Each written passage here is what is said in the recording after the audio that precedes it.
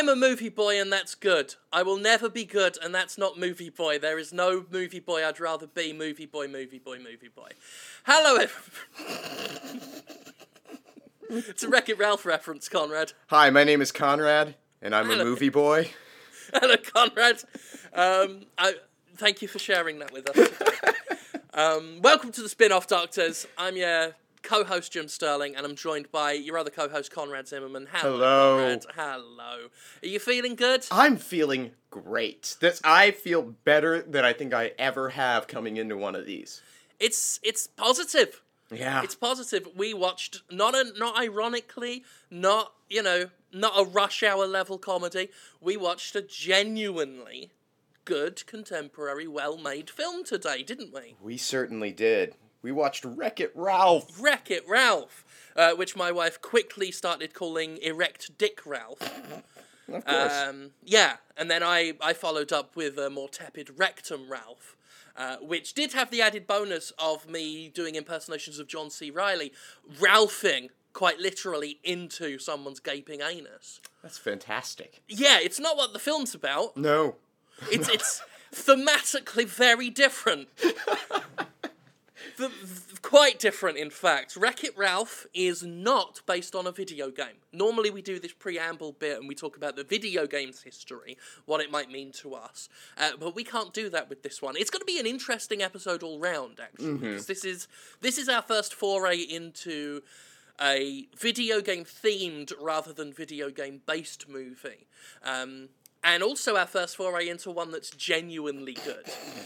Without much to take the real piss out of. As much as I love Street Fighter, as much as I love Mortal Kombat, there is so much to take the piss out of.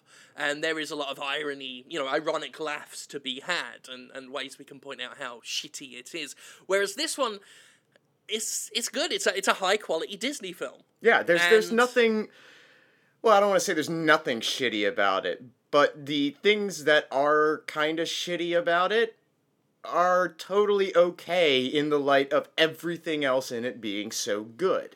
There's a attention to detail and a care on the part of the people who made this movie that we simply do not get to enjoy in this series, generally speaking. Generally speaking, yeah, especially when you hear what we're doing next time. But Oof.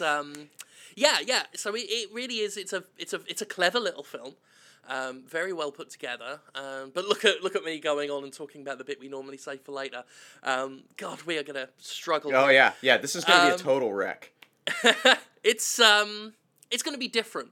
It's gonna be different from what we normally do here, which is fine. Different is new good. challenge. It's a new challenge. Yeah. And indeed, Wreck-It Ralph is itself about breaking the mold and trying to be better than or different from what the world tells you are. Trying to break the mold before learning at the end that it's better to conform and be happy with what you have and never question the system that's in place. It did just occur to me that is what the film is about. You just caught that. Yeah. It's a movie of conformity. Yes, this is a film about maintaining the status quo, if ever there were one. Pretty much. So yeah, it's it's a bold film in terms of the licenses they brought together for it and the way they used it. What impresses me is how they didn't layer that on thick. No. It's not like Sonic the Hedgehog is popping up every 3 minutes. No, but it's normalized. It feels like everyday life for these characters that they would encounter each other and have interactions.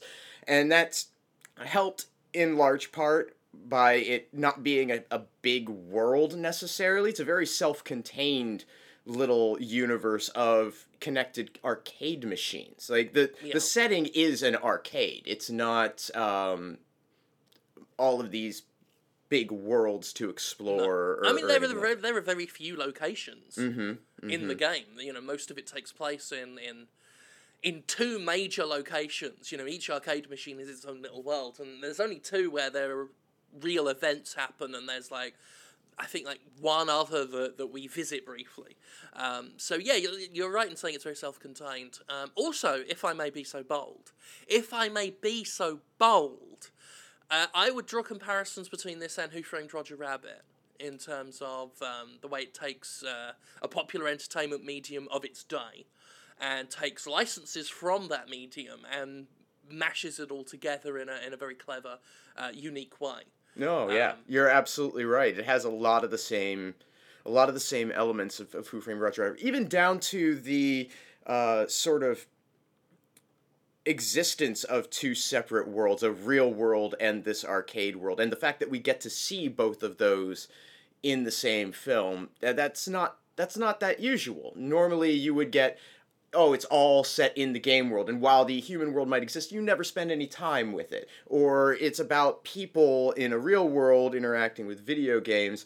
There's not as many that sort of attempt to keep those two elements disparate, yet still existing in the same universe. And I think that's an interesting thing.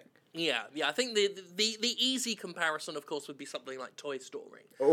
Yeah. For its thematic elements. But I think in terms of practical comparisons that we can make and you know, the actual film itself outside of its internal themes, I think Who Framed Roger Rabbit is the film that comes to mind, which reminds me, I have not watched that in I've not watched it properly since I was a literal child instead of the figurative one I am now. I think I watched it a few years ago. In the last few years I've watched it, and it's still great.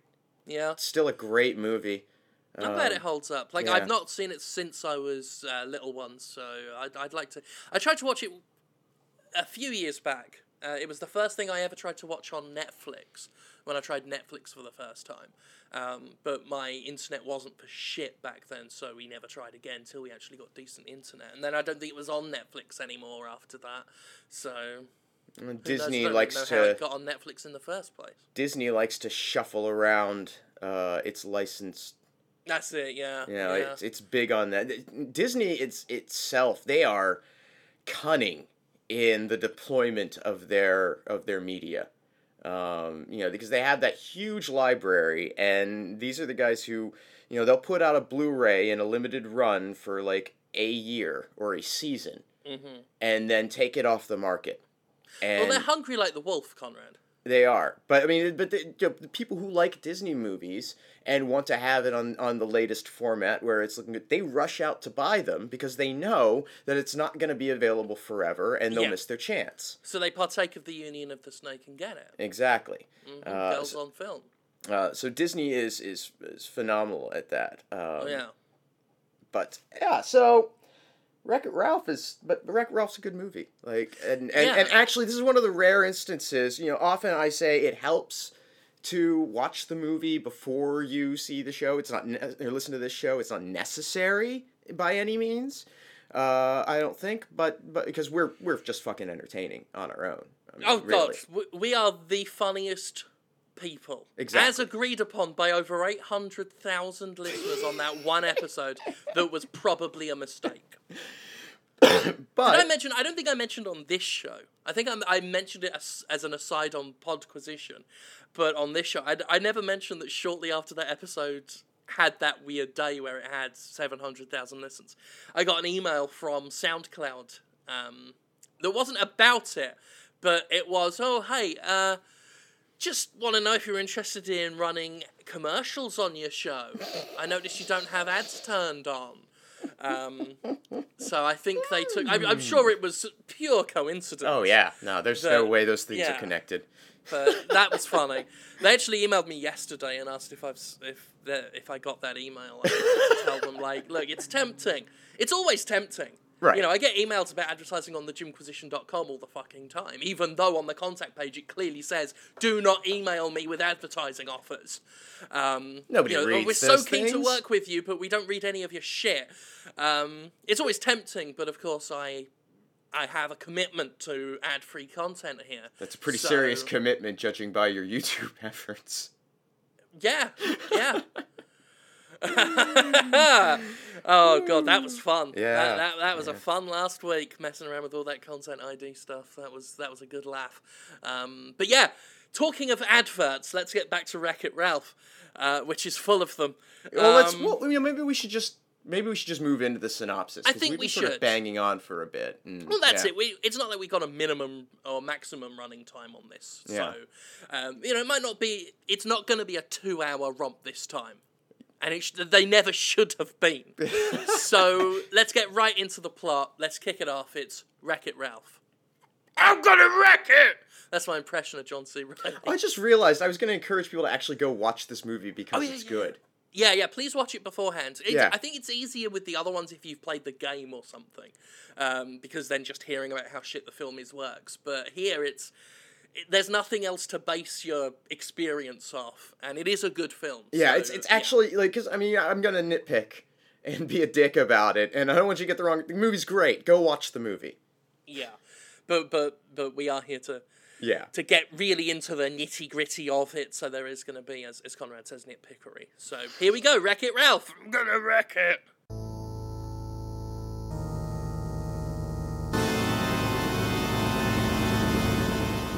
We open with an arcade machine, Fix-It Felix Jr., and a self-introduction by Ralph, the villain of said game. Ralph's job, as he explains, is to wreck an apartment building, while Felix's job is to repair it. I'm going to wreck it! Pretty much. That's what he says. Felix's job is more rewarding. Not only does he get a medal for good performance, he's appreciated by the other characters in the game after work, while Ralph has to go to his home in the Niceville dump alone. After getting thrown off the roof into the mud. And this has been Ralph's life for the last 30 years, as depicted by a time-lapse segment ending with the closing of the arcade at the end of the night and the characters in the arcade machines abandoning their games to socialize with one another.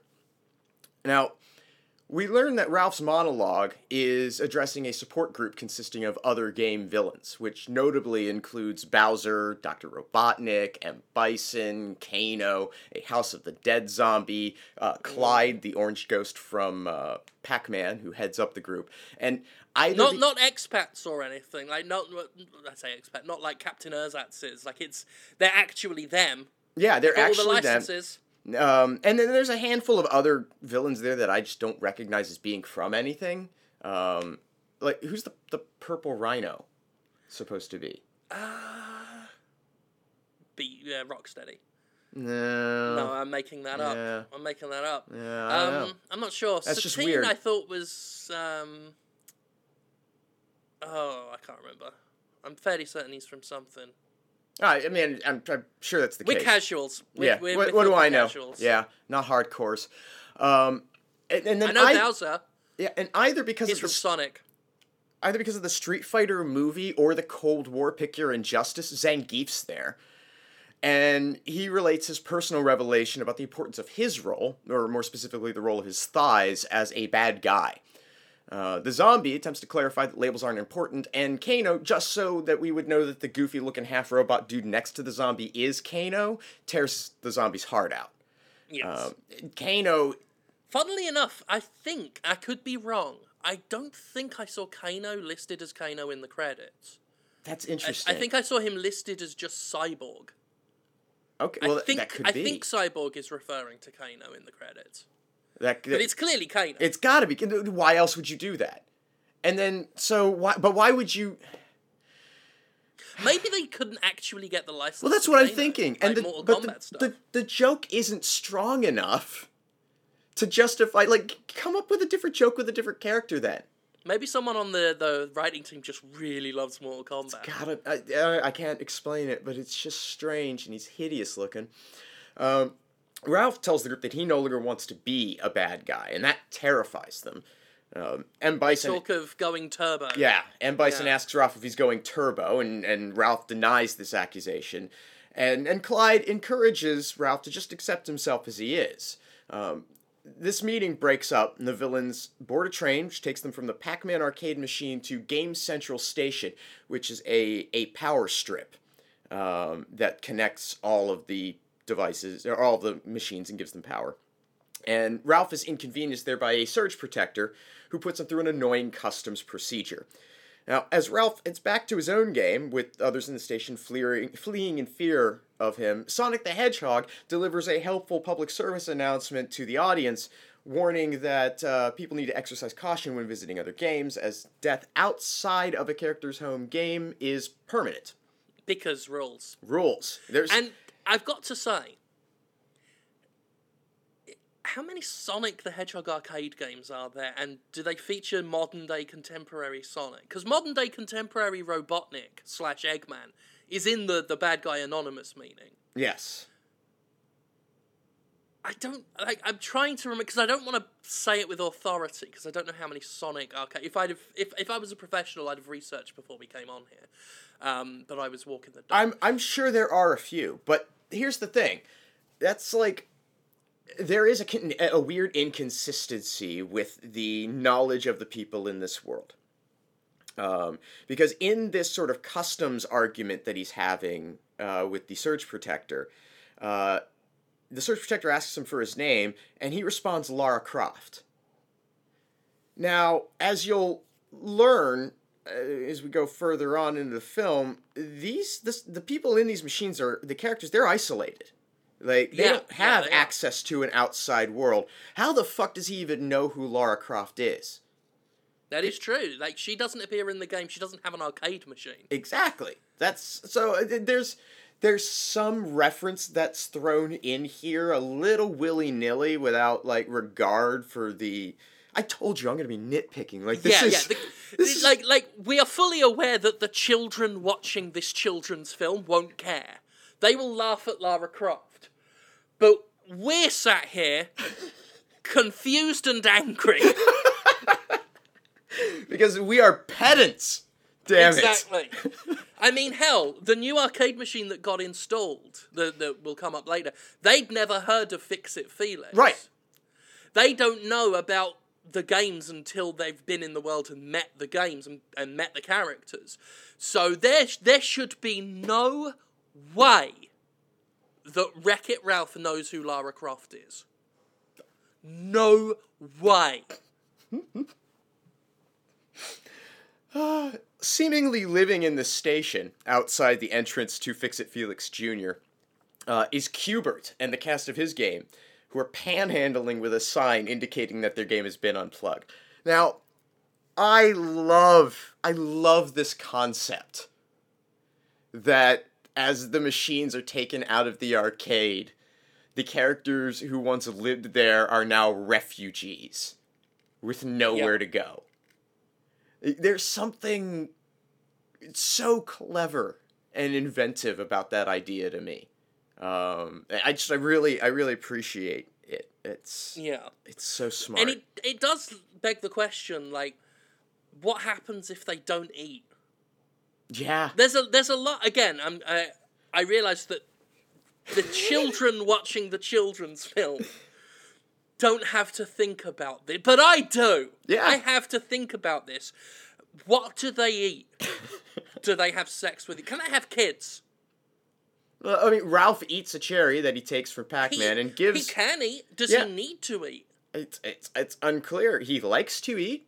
He's interested in how things taste, as we'll learn. I don't get it. I don't get it. Back in Fix-It Felix Jr., Ralph returns to find a party going on in the penthouse apartment celebrating the game's 30th anniversary, and it's underway without him. He goes and awkwardly pressures Felix into letting him come inside to enjoy a slice of cake, and then immediately begins causing accidental destruction due to his size and general clumsiness. And it becomes quite clear that all the NPCs in the game don't like Ralph. Right. Because they don't see anything beyond the badness of his guyness. Right. And I mean, he's a huge inconvenience. Because he breaks everything, and he makes all of their lives hell. But, this really bugs me a little bit. That they have this attitude towards him. When everybody seems to understand the rules of the world. You know? It does, again, yeah. If you're a kid watching the kids' film, you won't notice. But I get that as well. There is a ludonarrative dissonance with the film. In that it is convenient for the narrative that they treat him like a bad guy, when it is quite clear that when the arcade's closed, they're off the clock and just regular people. Right. I guess everyone who lives in Niceville, with I suppose the exception of Felix, to some degree, Felix doesn't seem like a bad guy at all, ever, at any point in this. And, but he recognizes that Ralph scares everybody and causes problems. So he's reticent to deal with him more than anything else. But he's never really depicted as someone who is antagonistic to Ralph. No. Which is that's interesting. He's a very greater good character. He's clearly he seems to think it's for the best that Ralph lives in the dump. But everybody else living here, there's no excuse. They're just a prick. Wankers, total wankers. There's no reason for them to be this way. They know that they're gonna wind up in the same start position every time. And then they're gonna have the resolution of their building being fixed inevitably. Like, this is their job. Anyway. Yes. Ralph has an altercation with Gene, the penthouse's owner. And this results in the destruction of the cake. Ralph doesn't feel he's appreciated on the same level as Felix, despite being as integral to Fix-It Felix. Where did they get the ingredients for a cake? From the game code? I don't know. Sorry, I'm deliberately being a twat. Yeah, no, I mean, I don't know. It's never explained. I mean, if the apartments have all of the things that apartments should have, in theory, between 5 or 6 of them, you should be able to have enough ingredients to make a cake. Where do they get the ingredients? Is there a store? Not that we're ever seen. No. Not bullshit.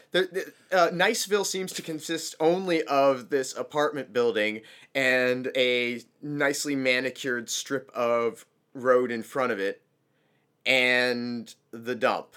The dump. Where the stump. Where his stump is. And as bad guys go, too, Wreck-It Ralph isn't a bad guy. He's a guy who, he was gentrified out of his neighborhood. Yeah. Which this film tells us, ultimately, is something we need to accept and enjoy. Oh my god, this movie is terrible. What have we done? I know. Ralph, right, nominally the protagonist, is portrayed as wrong for wanting more. From the outset, the things he wants to do are dangerous. Wanting to break his code is going turbo. He's seen as sick. Taboo. Sick, yeah. The residents, although fairly portrayed as assholes, ultimately are proven right. In that, him wanting to change his status is a bad thing overall for the game. All right, okay, so as you say, he's been gentrified. He's had his stump thrown into the fucking town dump so that they can build an apartment complex for rich weirdos.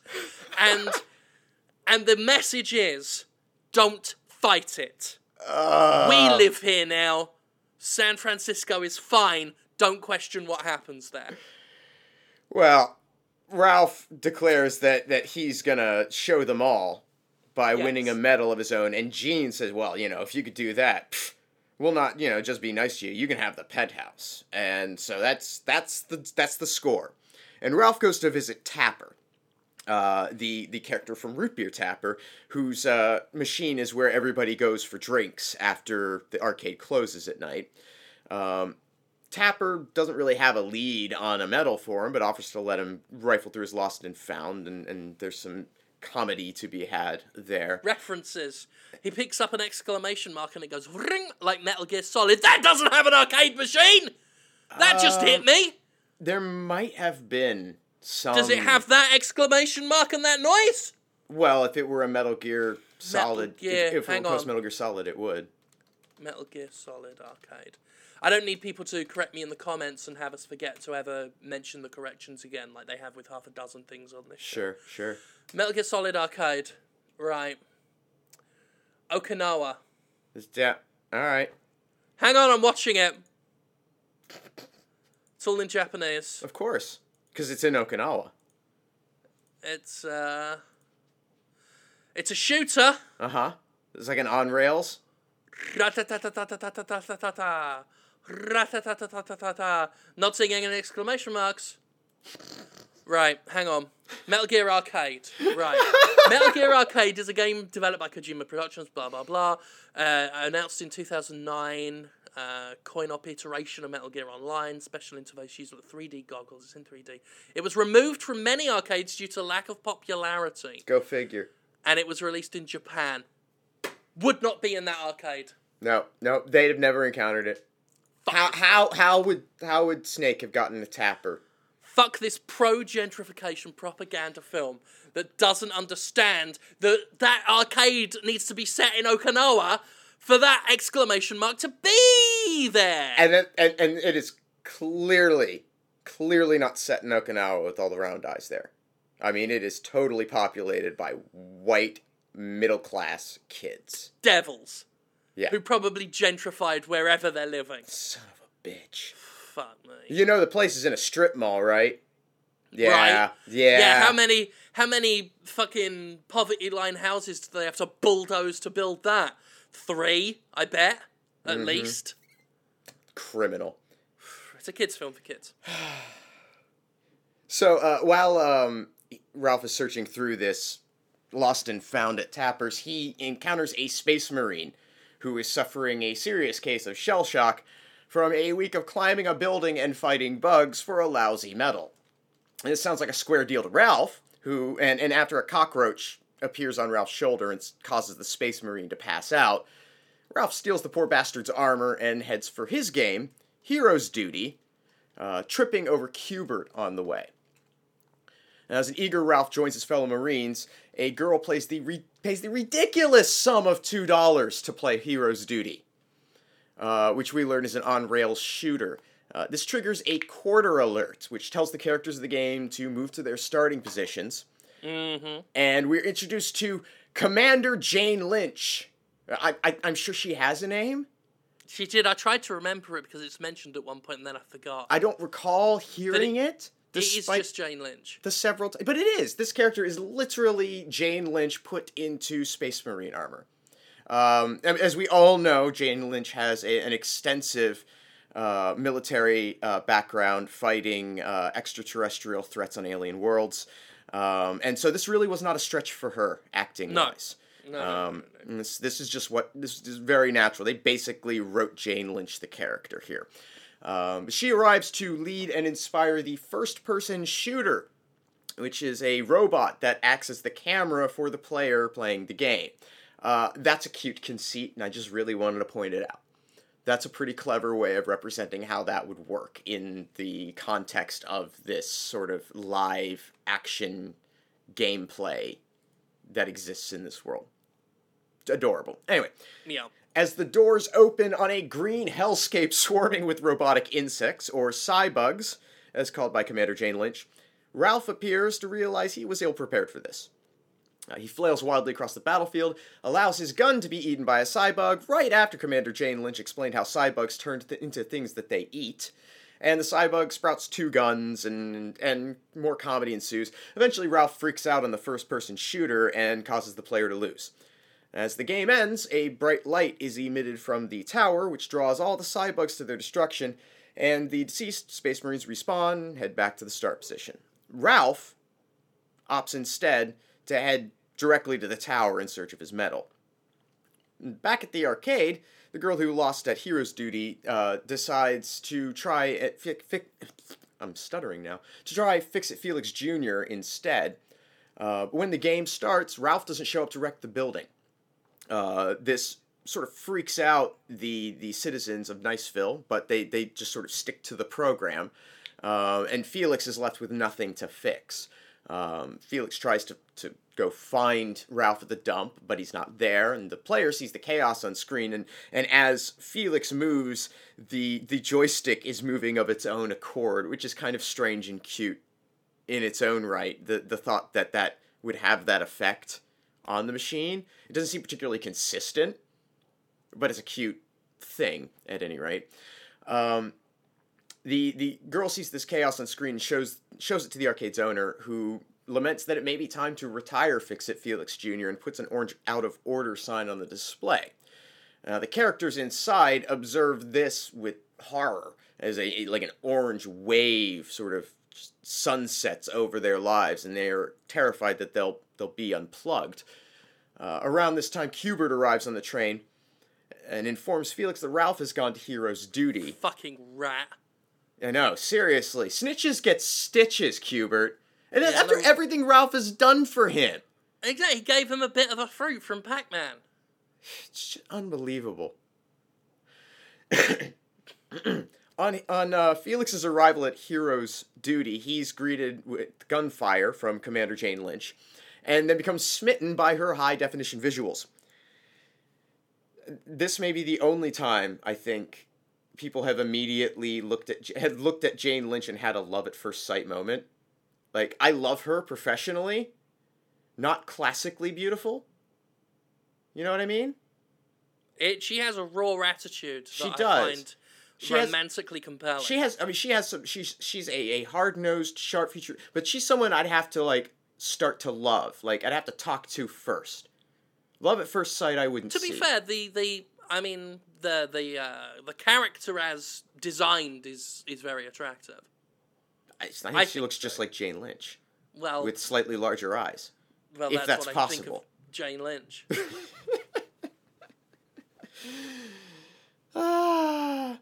As Felix is explaining to Commander Jane Lynch why he's in their game, there is a disturbance in the tower.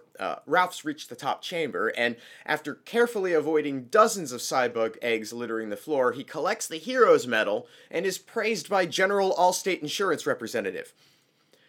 Alas, he steps on one of the eggs, causing it to hatch a small bug that immediately latches onto Ralph's face, causing him to stumble into an escape pod that flies out of control, out of Hero's Duty, through Game Central Station, and into Sugar Rush, a racing game for kids, where it crashes, ejecting Ralph and the Cybug. Ralph lands in a candy cane tree, the Cybug drowns in a pool of what seems like liquid taffy. In the crash, Ralph has lost the medal. He sees it hanging from a nearby tree, and as he climbs to retrieve it, he encounters an annoying little girl who, upon seeing the medal herself, decides she wants it and takes it, leaving Ralph to fall into taffy below. Now, this is the first sort of introduction of this girl character who is the lead, played by Sarah Silverman. What do you think of her in this? In this? Yeah. I think there is something anomalous about her, because everything about that character should be skin-crawlingly, obnoxiously awful and unwatchable. Yeah, I agree. And somehow, I find the character kind of adorable.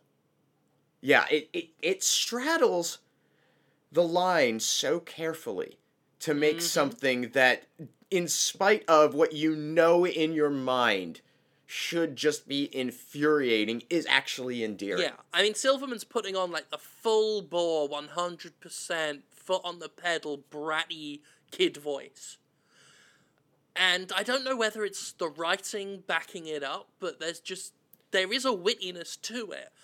I think makes me like the character. It's a combination of the writing, I think, and the way in which she is animated. Because the animation in this, and we haven't talked about this at all yet, but the animation in this is fantastic. Yes, absolutely. The character, very expressive, and very appropriate for the characterizations. You know, here as you pay attention to it, you notice like Ralph is blocky. You know, his fingers are basically ending in flat squares. Yeah. They did a very good job of that, of making the characters look like they belong in different games, but thematically, artistically consistent. And you look at just the characters in Fix-It Felix Jr. You have Ralph and you have Felix, and they are both very fluidly animated throughout the entire film. But everybody else who lives there, and you'll notice this of a lot of other background and bit players throughout the movie, they have far fewer frames of animation. Befitting their status as secondary players and therefore not afforded the same art attention. Yeah, the game doesn't give them enough frames of animation to be fluid. Right. Because they're not important. And so it's little things like that I think make this film so effective. Because it's believable. In spite of all of the things that we are finding that just don't make sense about this world, the fact that they went to such care to present these kinds of details in a way that you would never really think about it, I don't think, unless you were paying too much attention, unless you were an adult who is at a kids' movie and desperate for something to entertain you. And I don't understand how you wouldn't be entertained by the writing and performances here, but that's possible, I assume. I think it's possible to write it off, but when you look at how well thought out the animation is, it's easy to forget a lot of the other faults. So anyway, that's our introduction to Sarah Silverman here. Back at Game Central Station, Felix and Commander Jane Lynch are on Ralph's trail, and Commander Jane Lynch explains the threat that a rogue Cybug represents, as the creatures have no higher logic or sentience. They exist only to consume and breed within Piero's duty. Left unchecked, they'll quickly overrun Sugar Rush, and then spread all throughout the games in the arcade, like a virus. After commenting on the grim attitude of Commander Jane Lynch, Felix learns of the depressing backstory she's been programmed with, in which her fiancé was killed by Cybugs on their wedding day. That's grim. It's very grim. Mm-hmm.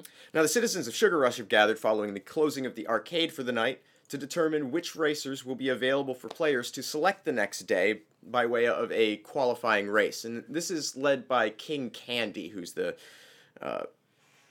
What do you call the monarch? He's the monarch of Sugar Rush. He rules over the... I should have just asked you. Your people still have one of those.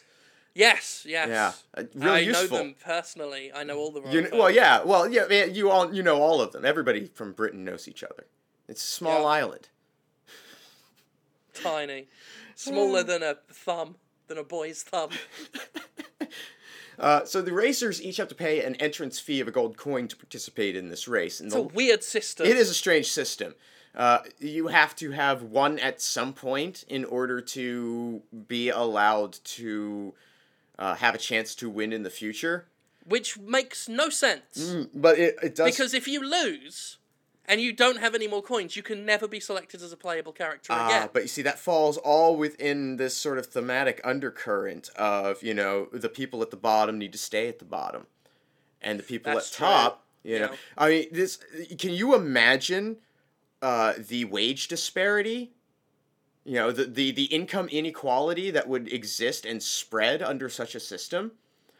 As people win more and more races and, get all these gold coins but only have to pay one to enter but continue to be afforded the opportunity to earn more and more, people who are less fortunate and don't have all of the advantages of those races inevitably get left behind, so to speak. I'm so glad we do not live in a world where that happens. It would be tragic. Yeah. Absolutely the idea that tragic. the rich just get richer and the people being shat on down below have to stay where they are, that's disgusting. Thank God this is a fantasy. Yes.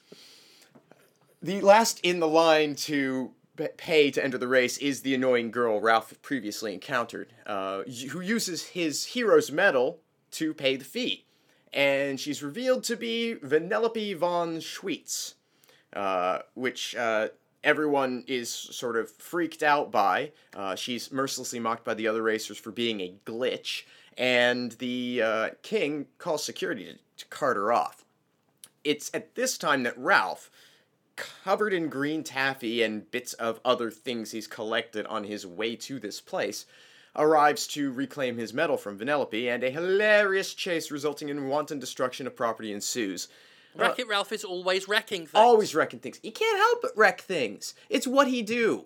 It's the thing he's good at. It's what he do. Forever. Ralph gets trapped in a cupcake, allowing Vanellope to escape, and Ralph is taken to King Candy's castle, which is guarded by chanting Oreo cookies, a fine Nabisco product. Nabisco, America's favorite food company. After being de-taffied and identified, Ralph tells King Candy about his medal. And after asking if Ralph has gone turbo, bringing up this turbo thing again that we have yet to have explained to the audience, he becomes enraged at the possibility that Ralph might attempt to take over Sugar Rush. King Candy deduces that Vanellope must have used the medal to enter the race, and that it will be nothing but code until the race is run, so Ralph's pretty much out of luck. He then orders his guards to remove Ralph from the cupcake and leaves, but Ralph escapes and hides in a lake of chocolate. Free again, Ralph finds and follows these other racers. I called them racists. Oh my god.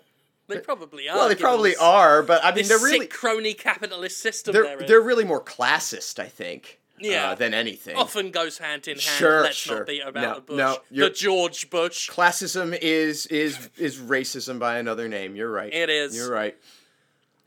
Smash the state is what this is what the spin-off Doctors has always been leading to. Right. Is us saying, let's smash the state. It's a rallying cry for revolution. That's what this show is. Yes. Toxic masculinity is a real thing. Let's move on.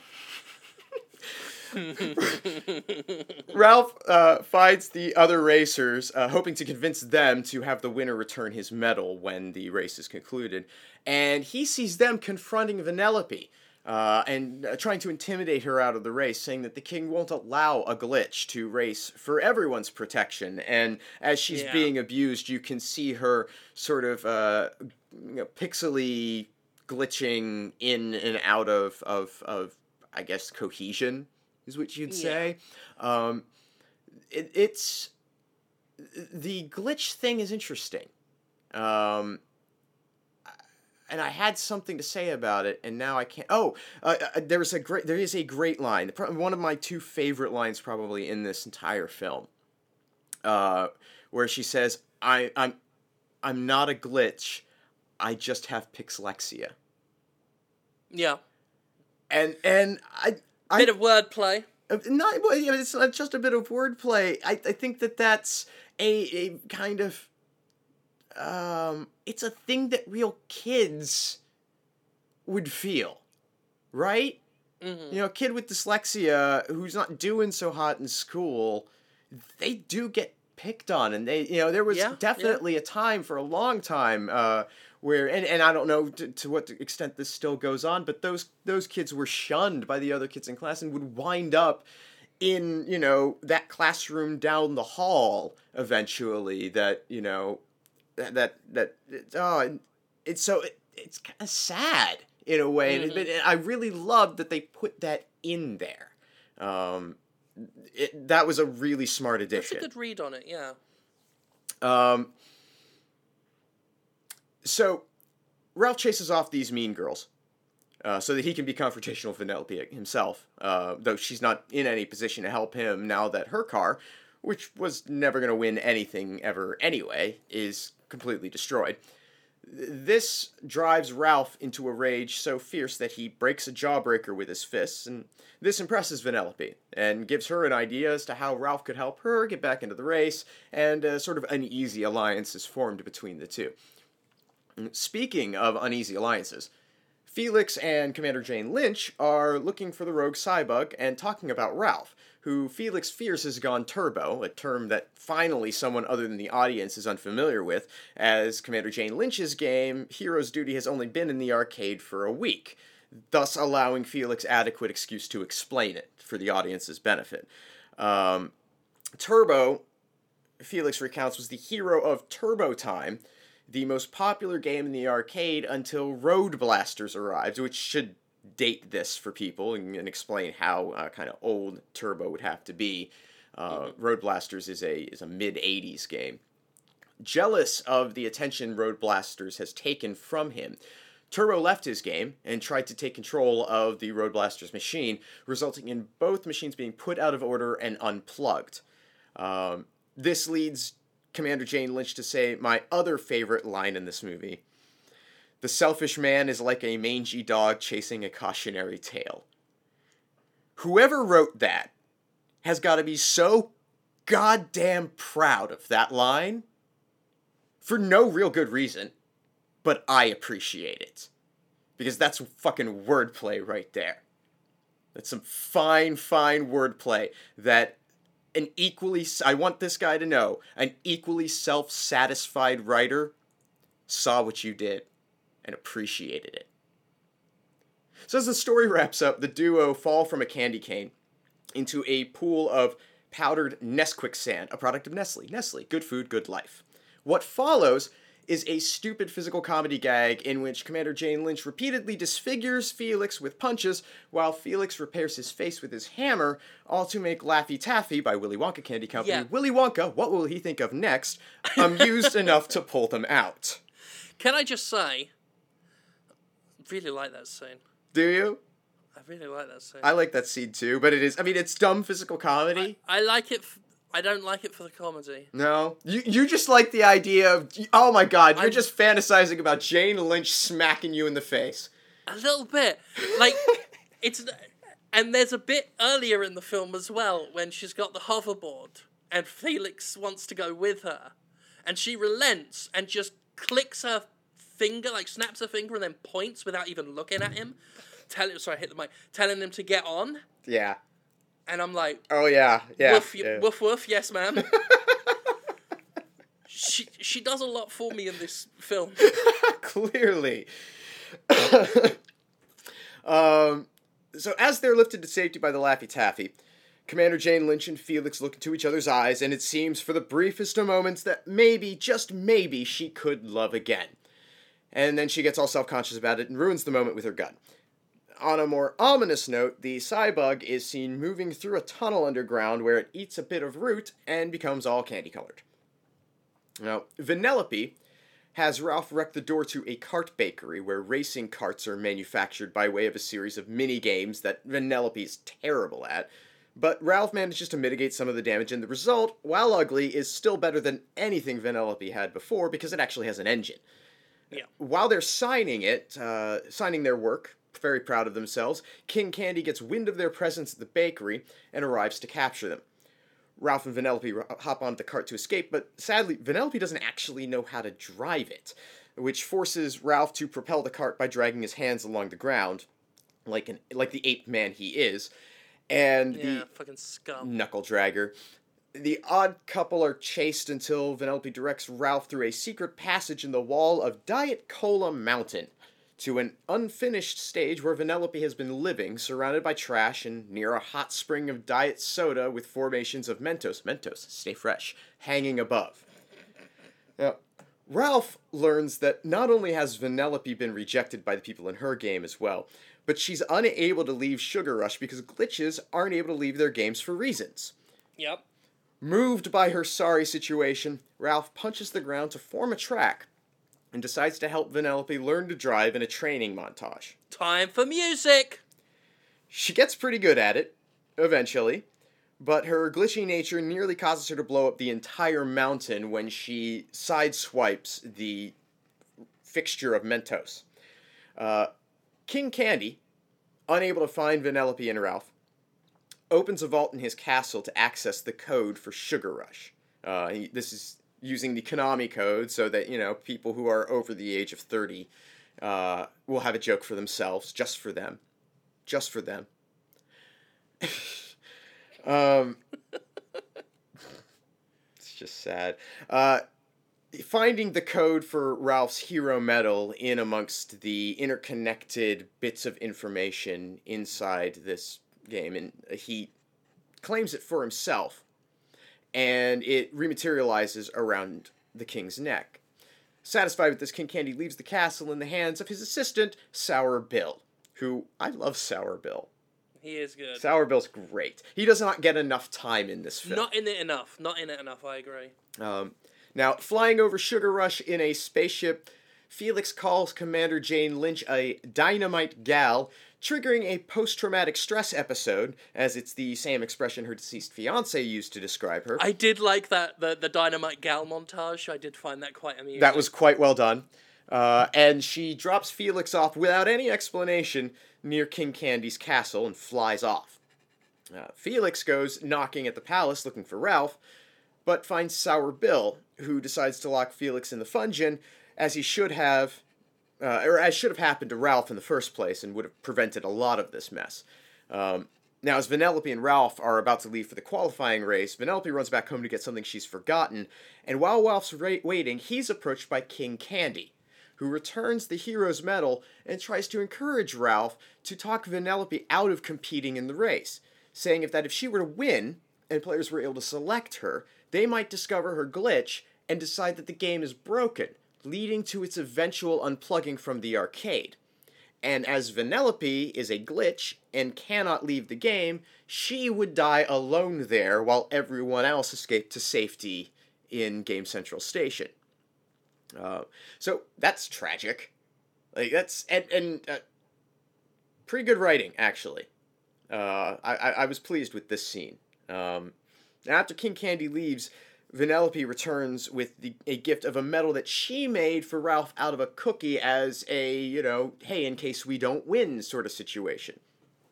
And though torn by the guilt, Ralph still tries to talk Vanellope out of the race, and then, failing that, hangs her from a lollipop and wrecks the cart that they made to prevent her from going through with it.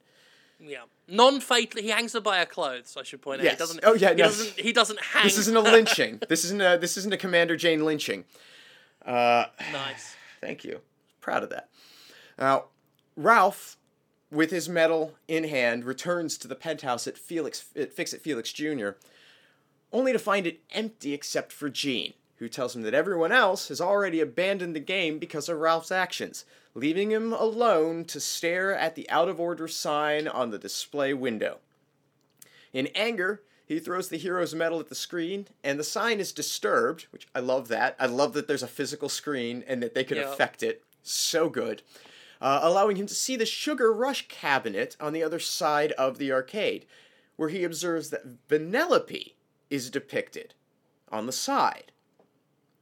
This leads Ralph to confront Sour Bill, and threatens to eat him unless he tells him what's going on. Bill reveals that King Candy attempted to delete Vanellope's code from the game entirely, but was unsuccessful, and nobody has any memory as to why, as all of the citizens of Sugar Rush have had their memories locked away by the king. But he does know that the game will reset if Vanellope crosses the finish line and make her into a real racer again, and that she's being held in the king's fungeon with Felix. Mm-hmm. Commander Jane Lynch discovers where the Cybug's been breeding, in a cavern that's utterly filled with eggs. And meanwhile, Felix is trying to wreck the bars on his window in the fungeon cell, but he just winds up making them stronger because he can't help but fix things. It's he adorable. has that whole, why must I fix everything I touch? It's a good line. Yeah. At this point, Ralph breaks through the wall of the cell with Vanellope's broken cart and asks Felix to fix it. Though initially resistant, Felix comes around as he realizes that his horrible experience somewhat mirrors what Ralph has gone through for the last 30 fucking years. Yep. And agrees when Ralph promises never to be a good guy again. Ralph brings the repaired cart to Vanellope and she forgives him. The race starts without her, but she quickly begins to make up ground, knocking out other racers one by one. A few of the sort of alpha girl racers attempt to work together to stop her, but this causes her to glitch uncontrollably and results in their own crash, eliminating the three girls and leaving just her and King Candy left in the race. Now, Commander Jane Lynch confronts Ralph with the knowledge of the Cybug infestation, and all of a sudden the bugs bust out of the ground and shit goes to hell. And Commander Jane Lynch starts to evacuate all the civilians back to Game Central Station, intending to close off the exit and trap the Cybugs in the game, thus saving the rest of the arcade. Now, Ralph... I'm sorry, I got lost there for a second. Excuse me. It's okay. Yeah, I'm not going to edit it, no, so you better be quick about getting back on track. Right. Now, Vanellope and King Candy, the only two left in the race, are going at it toe-to-toe, and King Candy sort of locks up her cart and starts trying to destroy it with his cane. And as they fight, Vanellope starts to glitch out, which causes King Candy to glitch in response, revealing him to be none other than Turbo, who had... Which I thought was a really nice... it's one that potentially you could see coming, but the reveal of it is very nice. Yeah, it was well revealed, and I I didn't put it together, which I almost always put that shit together in movies. I think when I first saw it in the movie theater, I think it was a very nicely done surprise. Yeah, it was one of those situations where I saw it and I was like, I should have picked up on that. Well executed. Yep. Good for you, Wreck-It Ralph. Though it appears as though Vanellope will be forced to crash by Turbo, she uses her glitching ability to escape death at the last minute, but sadly too late to cross the finish line as the Cybugs have already devoured it. And another of the Cybugs devours Turbo. With everybody else escaped, Felix, Ralph, Vanellope, and Commander Jane Lynch prepare to leave and close off access. But, as a glitch, Vanellope's trapped inside, and Commander Jane Lynch says there's no way to wipe out the Cybugs without a beacon. This inspires Ralph, who heads to Diet Soda Mountain and tries to wreck the Mentos, the fresh maker, lair and cause it to erupt. After a brief altercation with Turbo, who is now a huge disgusting Cybug, he manages to succeed, though sacrificing himself. Vanellope comes to his rescue, saving him from certain death by glitching her cart through the unfinished stage inside Diet Soda Mountain and catching him. As Diet Soda Mountain erupts, he lures all the Cybugs, including Turbo, to their deaths. Ralph lands in chocolate. And I gotta say again, the death scene of Turbo was also really well very done. Satisfying. Of him, like the Turbo side of him resisting the lure of the bright beam, and the King Candy side, like, drawn to it, like, as a bug. Like, it was just very well done. And earlier you were drawing the comparison between this movie and Who Framed Roger Rabbit. This scene is a spectacular... The death scene is a great example of that comparison, because it is so close in tone and execution to the Judge Doom death. Yeah. At the end of Who Framed Roger... Oh my god, this movie's Who Framed Roger Rabbit. Holy fuck! It is! This movie literally is Who Framed Roger Rabbit with a more 1% message. Yes. Fuck me. It is, yeah, Who Framed Roger Rabbit via Wall Street.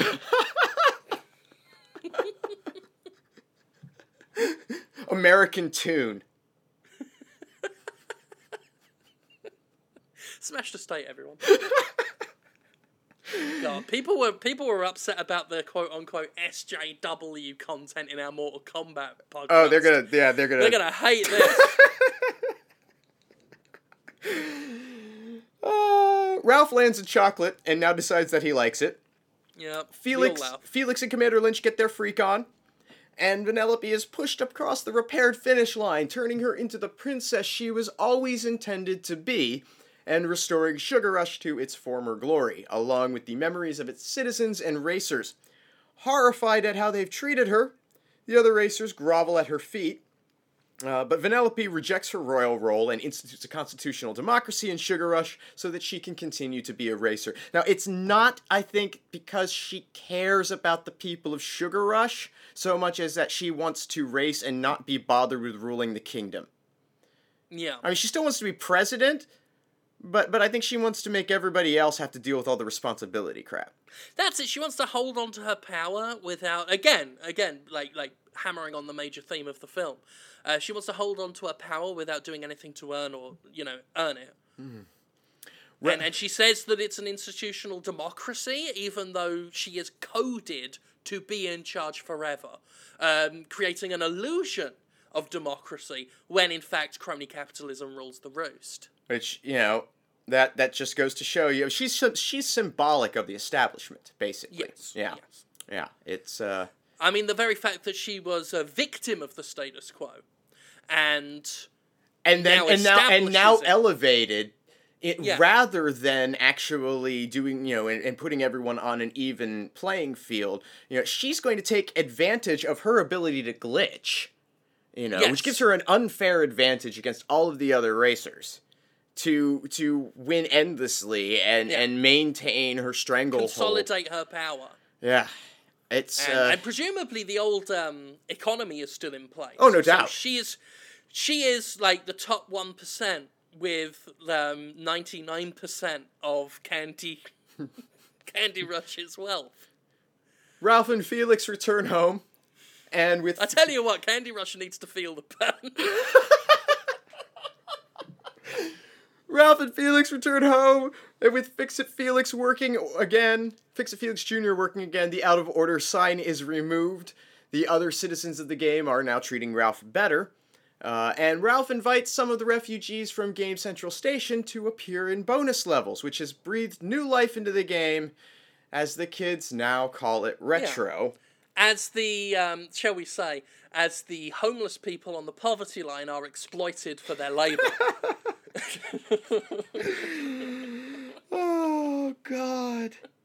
And, I mean, that's pretty much Wreck-It Ralph. That's Wreck-It Ralph. It ends with a fantastic credit sequence. It does, doesn't it? It's a really nice end credit sequence with all the game cameos and stuff that's in it. It's really nice. Yeah, but, I mean, that's the movie. That's it! Yeah.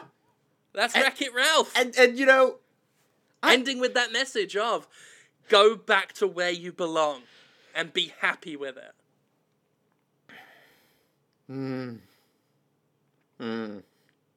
That's grim.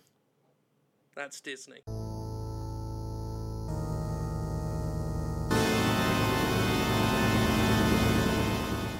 So Conrad, did you like Wreck-It Ralph or not? I like it less now that we've done this show. We did ruin it. That's kind of, yeah. I feel bad if you didn't take our advice at the start of the show and have not seen Wreck-It Ralph already. I apologize. Yeah, I mean, it's your own damn fault because we did try to warn you. Yeah, we said, like, watch it first because we said we'd nitpick and everything, and we did. It went in directions I wasn't expecting it to because I wasn't thinking about any of this till we started talking about it in detail. But that is kind of, like, it's got, if you choose to look at it that way, which I do now, it's got some worrying messages. Well, it's a lot like Pokemon the first movie, and that's what is with these films that we're making that are supposed to be written for children that have an underlying message that's bad for everyone. Well, let's just say, I mean, it's a bad message, but it's honest.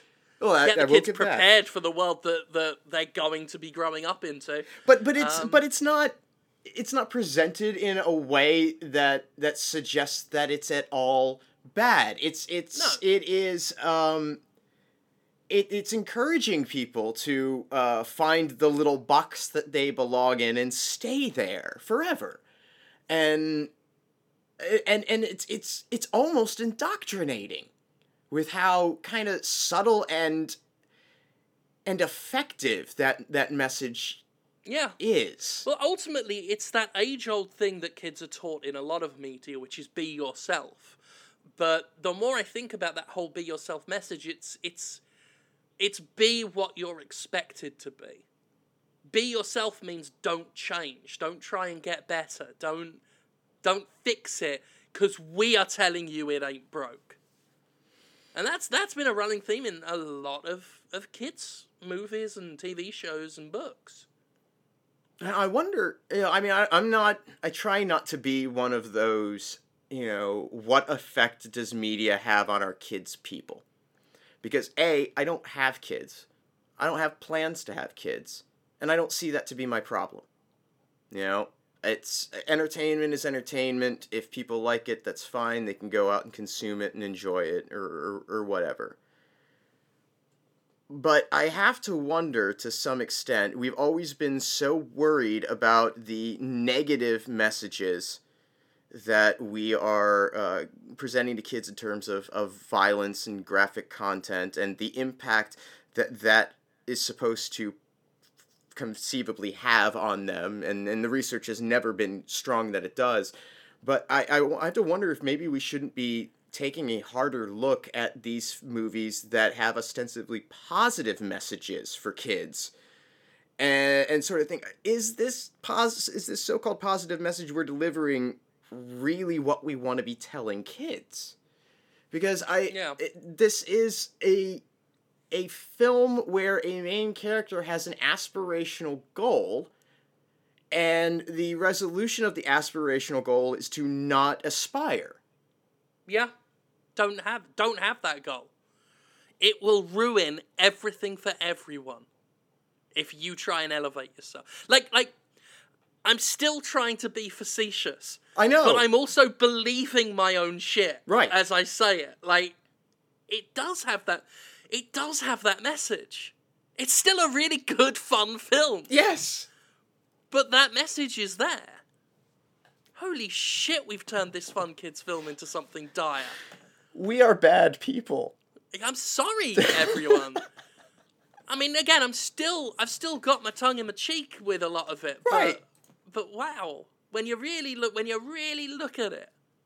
Yeah. I've got some corrections, by the way. I'm going to talk about the characters at Bad Anon. Okay. The support group with all of the bad guys in it. In that support group scene, we have... I did not know he was in there. Where is he? I don't see him in Bad Anon, but apparently the Neff, the bad guy from Altered Beast, is in there. Maybe that's the Rhino. Oh my god, that's right. That's the final form of Neff, of course. Well, and I knew that Altered Beast was in the arcade because it's shown on a ticker, and I was like, that's another thing that I had thought about addressing in this. How does this fucking arcade stay in business? 30 years this goddamn arcade's been in business? How is that possible? They leave the machines on all night. The power bills have got to be obscene. Sorry. Maybe it's just really rich. Sorry, I was yawning then. Yeah. I was hoping you'd talk some more. Yeah, no. So I could get over it. I just, I can't, I don't understand. So, yeah, the characters in Bad Anon. Satine, Satan, now Satan. Which, Satine is from specifically something, or is he just... Doesn't have a specific game. Okay. Looking at the wiki, the Wreck-It Ralph wiki, because everything has a fucking wiki, possibly based off Satan from the game Satan's Hollow. Okay. I'm not familiar with it. It's possible. The ninja who's in there is a ninja in there. There is called Shinobi, but it's not, I'm guessing it's not Shinobi from the Shinobi games. Well, because Shinobi's the good guy.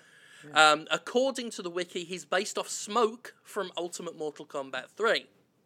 Okay. Some of this feels like it's stretching, but okay, I'm with you. Yeah. Speaking of which, I was right. Kano is called Cyborg, and is supposedly based off Kano from Ultimate Mortal Kombat 3. Okay. Which would, I guess, lend more credence to the idea that Shinobi is based off Smoke. What else did we have issues with? I don't know who the yellow guy... There's a yellow robot guy in there, and I don't know what that's supposed to be. That is... It's called 1011001, the character.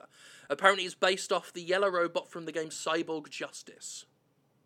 Wow. I'm looking at a screenshot of Cyborg Justice, and yeah. They are really... Yeah, looks like it. That's a deep cut. That's impressive. Yeah, that is... Yeah, I've not played Cyborg Justice. I bet the only people who knew what that was were on the production team of this film. There is a sorceress in Bad Anon. It's the pale lady with the blue hair. Speculated to be based on Michaela from Shining Force. But, that was disproven by the fact her name is listed as sorceress. And her original design was supposed to have wings. So we're not sure who she is. But she was supposed to have wings, but they took it out so that she could fit in the chair in the scene. I see. So there you go. The zombie is... he's a House of the Dead zombie. Not officially. But he's got the hatchets. He's a House of the Dead zombie. He is based off the character Cyril. I guess the zombies have names. Cyril from House of the Dead. What? What do you mean? What do you mean the zombies have names? Apparently the double axe zombie, which, I've always thought was just a fucking zombie, is Cyril. You learn something every day, I guess. Yeah, so... I've got some facts. Oh, there's some trivia. I love trivia. Dr. Wily was originally going to be in Bad Anon. Now, you see, I'd have taken that. I'd have loved that. He was cut and replaced with Shinobi. Oh, now I'm angry. Because there's nothing... Shinobi brings nothing to the table. He just looks like a ninja. Like, so what? Ninjas are stock enemies. Give me that sweet Wily. What were they afraid that he was gonna like outshine Robotnik, who, by the way, is pretty well represented in here. Like visually, he looks good. Doesn't speak. No. Apparently, none of the characters have voice actors. None of the ones that don't explicitly have lines have voice actors. The character models are lip syncing when they all do the pledge, the Badanon pledge. M. Bison is the only member of Badanon who is actually voiced by his video game voice actor. Wow, that's interesting. There you go. All the other ones have been voiced by someone else, or they are silent. So, the Zangief voice actor is just an unrelated actor, not the one from the game. There aren't a lot of those characters of the licensed characters who even speak at all. Like, it's Zangief, and you get the little exchange with the zombie and Kano, but those are not really that important. Clyde speaks, but Clyde's voice has never been attributed to anything that I'm aware of. So it's not like they had to do anything to sort of maintain a continuity there. That's pretty much it, isn't it? In terms of video game characters with speaking lines that are from other properties, I think that's... Oh, and Sonic. Yeah. Which they couldn't get They couldn't get Jaleel White to do that, or... I think he may have been. Oh, was it him? This is specifically to the Badanon scene. Okay. Also, there's a reason why Zangief is in the meeting as a villain. Apparently that is some self-insert, I guess, fanfic from the director. Apparently Rich Moore, struggled to beat him as a child when he played Street Fighter 2. Ah. So he put him in as a villain, basically as a fuck you to Zangief. Well, he considers him a villain because he was his enemy. That was not one of the two choices of injustice I had in mind. There was a third injustice to choose from. That's great. So yeah, that's interesting. Also, I should to address some other issues I had when I mentioned Dr. Robotnik and Sonic being in there. Mm-hmm. It is specifically mentioned that, at least on the wiki, that the game they are representing is Sonic the Fighters. Oh. So, yeah. So there you go. There I go. Yeah, I was pretty sure it seemed almost impossible with as big a brand as Sonic had once been that no arcade game was attempted during that period where there was a resurgence in the 90s for arcade games. It just, at some point, that had to have happened. Other interesting notes about this. I mean, the cast is really good. Yeah. And it is what you would unquestionably have to call an all-star cast. John C. Reilly is, I think the only person that kind of bugs me because it seems like they were just put in there to have that actress in there specifically. And it's not really a bad thing because the character is good and is entertaining, but Commander Jane Lynch just, it feels a little forced for me. And I can't separate, because of the way she's visually designed, I can't separate real Jane Lynch from Commander Jane Lynch at all. And that's okay. That happens with celebrity voiceovers and things like that. But at the same time, here you have John C. Reilly, who is completely lost in the character of Wreck-It Ralph for me. Jack McBrayer, who I adore, is a perfect casting choice for Fix-It Felix. He didn't have to work for that. That's just what he do. A few other interesting notes. Ed O'Neill, better known as Al Bundy from Married with Children, is the owner of the arcade. Ah, I did not know that. Did not put that together. Adam Carolla's in this as one of the two donuts, along with Horatio Sands, the two donut cops, Winchell and Duncan. And less well known, but no less beloved by myself, Joe Latrulio, formerly of the sketch comedy group The State, is Markowski, the soldier that freaks out in Tapper. Huh. And I adore him and everything he's in, and I didn't realize it was him until I read that, and that just makes me so happy. Cool. I'm so glad I know Joey you're a Trujillo big gets State work. fan. I am. The book's coming out. There's an oral history of the State coming out, like, wonderful. this week, I think. I'll have to get a copy of them. I still need to watch that. I bought it on DVD or Blu-ray. I think it's just on DVD, actually. Or is it on Blu-ray? No, anyway, it's on DVD, yeah. I only watched the first episode so far. It's quite funny. Yeah, it's quite good. If you have not watched The State, you should track down a copy of that DVD and give it a watch. You will see many people that you know from other things that you have seen that are awesome. And when you look into it and see like what these people have gone on to write and produce as well, these 11 people have completely changed the comedy landscape over the course of the 2000s. So, yeah, go check that out. But anyway, I don't know that I have anything else to say about Wreck-It Ralph. No, I think that's it. Like, it is a genuinely, for all of the fun we've had tearing into it and making fun of its themes. It's horrifying, very real themes. Yes, and you should, like, if you've gotten this far and you're shocked that we do that to even a film like this, then you've not been paying much attention to the show. It is a very entertaining, very fun film. Yeah, for all the shit we're giving. Yeah, if you watch it with your children, just make sure you look at them and just say, if you want to do better in life, you can, my child. Just make sure, just look at them and say you are true of heart. Yeah. So that they don't learn. You're not lessons. Just look your child straight in the eye and say you are not okay just the way you are. Oh, speaking of not Make okay, America just the great way again. it is. Yeah. Our next movie it's one I've been looking forward to doing. It's Double Dragon. Starring Robert Patrick with an amazing hair and beard combination. Oh, God. It's beautiful. Dragon. I don't think I've seen it yet. You are in for a treat. Yeah. You are in for a treat. Well, you just told me Robert Patrick's in it, and all of a sudden I am, like, fucking terrified. I heard it was bad. You warned me to some extent, but now the knowledge that he's the lead.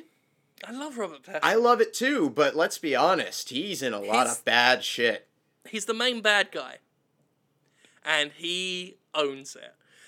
So yeah, Double Dragon, if you want to get that watched. Trying to think if there's any last closing statements we need to say. There was something I had, but I don't have it anymore.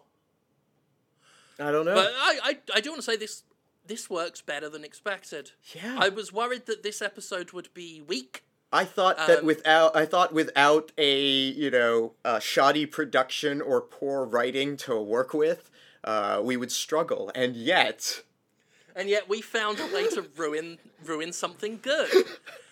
So I'm very pleased with that. And yes, for those people who are very fucking excited about it, the fact we've done Wreck-It Ralph means that yes, eventually we will do Pixels. Oh yeah. Eventually. One day. I'm thinking of maybe saving it for like Christmas or Thanksgiving or New Year's. A real special occasion. Yeah, so look forward to that at some point toward the end of this year. Around about the holidays, as a nice treat for everyone, we're going to talk about the Adam Sandler masterpiece that is Pixels. But for right now, it's Double Dragon, so you got 2 weeks from the point you listen to this. Well, not from the point you listen to this, from the point that this goes up. You might listen to it later. But from the point that this goes up, 2 weeks, Double Dragon. It ain't hard to find. Get it watched. If you've not seen it before, you're in for something special. I'll just leave it at that. Until then, thank you all for listening. Thank you, Conrad. No, thank you for having me. Wonderful write up and read up and everything. Good film. Yeah. And you can hear more of us together on Fist Shark Marketing. That's fistshark.com. You can get the latest episodes there, or you can subscribe to it on iTunes or go to the Fist Shark YouTube channel. You can also see more of Conrad at Conrad Zimmerman on YouTube, and also Conrad Zimmerman on Twitter. And that's about it. Thank you, all, as always, for your support, for listening, for enjoying. And we will see you next time with Double Dragon. Thank you. Bye. And goodbye. All right. Can you hear my cat purring? Oh, yeah. When I turn it up, yeah.